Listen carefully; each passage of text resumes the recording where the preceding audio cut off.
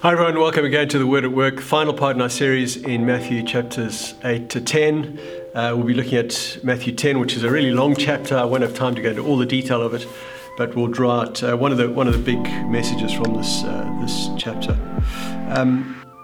But to start, think about the mindset of the disciples at this point, as Jesus kind of prepares to send them on mission kind of with him. A few weeks or months before this, some of them were fishermen. One of them was a tax collector, complete outcast from any kind of religious calling.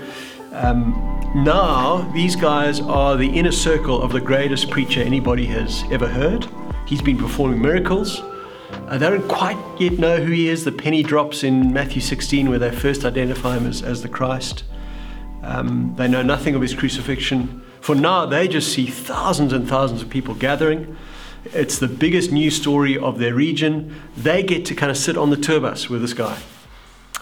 What's more, if you look at 10 verse 1, Jesus says to them, look, you're going to now have authority to do these miracles.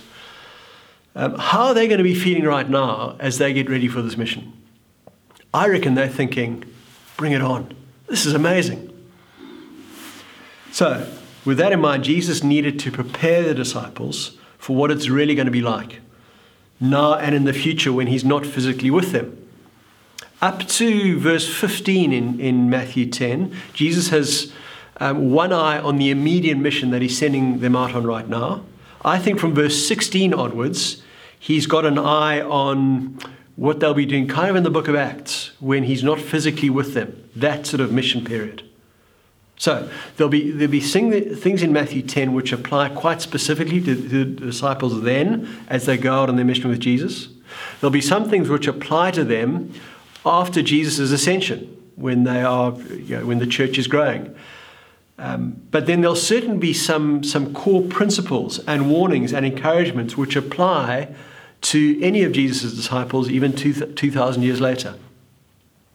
It's a long passage. I just want to focus on the key thing that Jesus is preparing them for.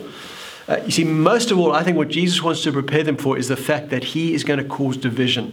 Their message about him is going to cause division.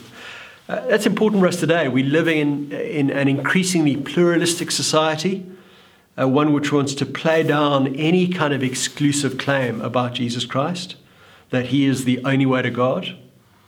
There'll be a certain picture of Jesus that the world accepts, perhaps this kind of peace-loving hippie type figure. When we go to the world with the message that Jesus is the only way to find relationship with God, the only way to escape judgment, well, then we'll see how divisive that can be. Let's see how Jesus prepares disciples. Pick up verse 7. He says to them, as you go, proclaim this message, the kingdom of heaven has come near. Heal the sick, raise the dead, cleanse those who have leprosy, drive out demons. Freely you have received, freely give. The message they have to preach, verse 7, is that the kingdom of heaven has come near. So Jesus, the Son of God, the King of the kingdom, he's arrived. Wherever he is, the kingdom is broken in. And so he is now calling sinners to repent and come into that kingdom. And that is a message of God's grace and generosity, that sinners can now enter the kingdom. And so verse 8, freely you receive, freely give. The disciples haven't earned their privileged position. They haven't earned their access to the kingdom. And so in turn, if they've received it by grace, they must pass it on freely as well. But what about those who reject the disciples and their message? Well, here's one way in which Jesus causes division. Look at verse 14. If anyone will not welcome you or listen to your words, leave that home or town and shake the dust off your feet. That's a sign of kind of judgment. We're done with you. We're shaking the dust off your feet. Truly, I tell you, it will be more bearable for Sodom and Gomorrah on the day of judgment than for that town. Sodom and Gomorrah, of course, the ultimate Old Testament example of sinfulness and depravity that results in God's righteous judgment. This is how divisive Jesus is. Towns that reject his messengers back then would suffer a worse fate than even Sodom and Gomorrah. You see, whether people accept or reject Jesus defines their eternal destinies. He says a similar thing in 10 verse 32. Whoever acknowledges me before others, I will also acknowledge before my Father in heaven. But whoever disowns me before others, I will disown before my Father in heaven. I heard a story many years ago about a famous South African businessman. His name was Eric Ellerine. Do you remember the Ellerine's furniture shops? I think they're closed down now. Anyway, what he used to do every day at his head office is there was a clipboard in the reception, and if you're an employee there, you had to come in before 8 o'clock and write your name when you arrived. But every single morning at precisely 8 o'clock, the boss man, Eric Ellerine, would walk down with a ruler and a big red pen, and he would, at 8 o'clock, he would draw a line under the last name. And then anybody who arrived after 8 o'clock would have to write their name below the red line, and at some point in that day, they'd need to pay a visit to the boss and explain why they were late. That's old school HR.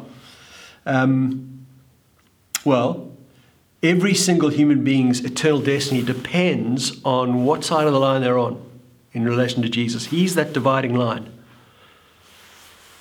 If they're willing to identify with him, if they've accepted him as king and placed their trust in him as savior, well, then they're on the right side. So there's a lot at stake in this mission that the disciples are on, the mission that we're on. We're not asking people in the face of a nice menu of kind of valid options to, oh, please, would you just join our club if it's not too much trouble? No, the mission is to announce that Jesus is the only valid option. And so it makes sense that as you share that message, it's going to prompt opposition. That's another way in which Jesus divides. Look at verse 17 and 18. Be on your guard. You will be handed over to the local councils and be flogged in the synagogues on my account. Verse 18, you'll be brought before governors and kings. Verse 22, you'll be hated by everyone because of me. But the one who stands firm to the end will be saved. Everyone here is not literally everyone, otherwise there wouldn't be a mission field. Jesus means here all types of people, all cultures, all race groups, all nationalities will be kind of hardwired to oppose him and his message. And then in verse 24 to 25, he gives a little parable to drive home the point that his disciples will be persecuted specifically because of their relationship with him. Look at verse 24. The student is not above the teacher, nor a servant above his master. It is enough for students to be like their teachers and servants like their masters. If the head of the house has been called Beelzebul, how much more the members of his household? Remember back in 9 verse 34, the Pharisees called Jesus demonic. They said he's doing the miracles by the power of Satan. Well, if that's how the people treated Jesus, they'll treat his disciples the same way.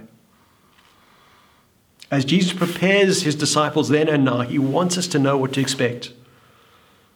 10 verse 34, do not suppose that I've come to bring peace to the earth. I did not come to bring peace, but a sword, a dividing sword. With these things clear in our minds, we can make sense of verse 16. I think it's a key verse in the whole passage, and it gives a really helpful picture. We'll close with this, verse 16. I'm sending you out like sheep among wolves. Therefore, be as shrewd as snakes and as innocent as doves. Pretty shocking, isn't it? Here's the good shepherd. We saw last time he's got compassion for the lost sheep. He gathers the sheep, but then he also sends the sheep out amongst the wolves. I Googled the other day, kind of Jesus and sheep. And you look at the Google images and you get some wonderfully cheesy images of Jesus with the blow-wave hair and the rainbow in the background, and he's carrying a little lamb on his shoulders. And that's the image we get of Jesus and sheep. Funny enough, no images of Jesus sending those sheep out to the wolves, which is what he's doing here. But he says this here lovingly to prepare his followers so they understand the reality of the mission they're going on. How then should they act on this mission? Will therefore be as shrewd as snakes and as innocent as doves. Snakes in that culture were seen as shrewd and prudent and hard to catch, certainly not naive. But this could easily be seen as just a call for his followers to be kind of just only ever cunning and devious. So you've got to include the other half of the verse as well, which is the call to be innocent as doves, because doves are simple and gentle and innocent. In summary, like snakes, be shrewd and prudent. Know what you're in for and avoid the attacks where possible. Have that far-sighted realism as you go about your mission. But also, be like doves. Be innocent and open. Not so cautious and shrewd that you just stay in the shadows. Be kind of open enough to keep on going, sharing this wonderful message of forgiveness. You get a little example of this actually in Jesus in his final hours. You see in the crucifixion accounts, as he's unjustly tried and crucified, he knows exactly what's going on. He's actually in complete control. The Pharisees think they're bringing an end to things, but Jesus is, I guess, shrewd like a snake in that sense. He knows what's happening. But at the same time, what does he do? As he hangs on the cross, he says, Father, forgive them. They don't know what they're doing. Innocent like a dove, looking for any opportunity to call people to forgiveness. Same for us today. We can, as we go about Jesus' mission, we can know what to expect. We shouldn't be unprepared or naive about what it's going to be like. At the same time, always being innocent enough to keep on offering this wonderful message of forgiveness. That's it for our short series in Matthew 8 to 10. Look, if ever you're in the deep south, the Fish Hoek area, we'd love you to join us at St. Peter's. You can easily find our website or our YouTube channel. But we'd love to see you in person if we're ever allowed to do that again. Cheers.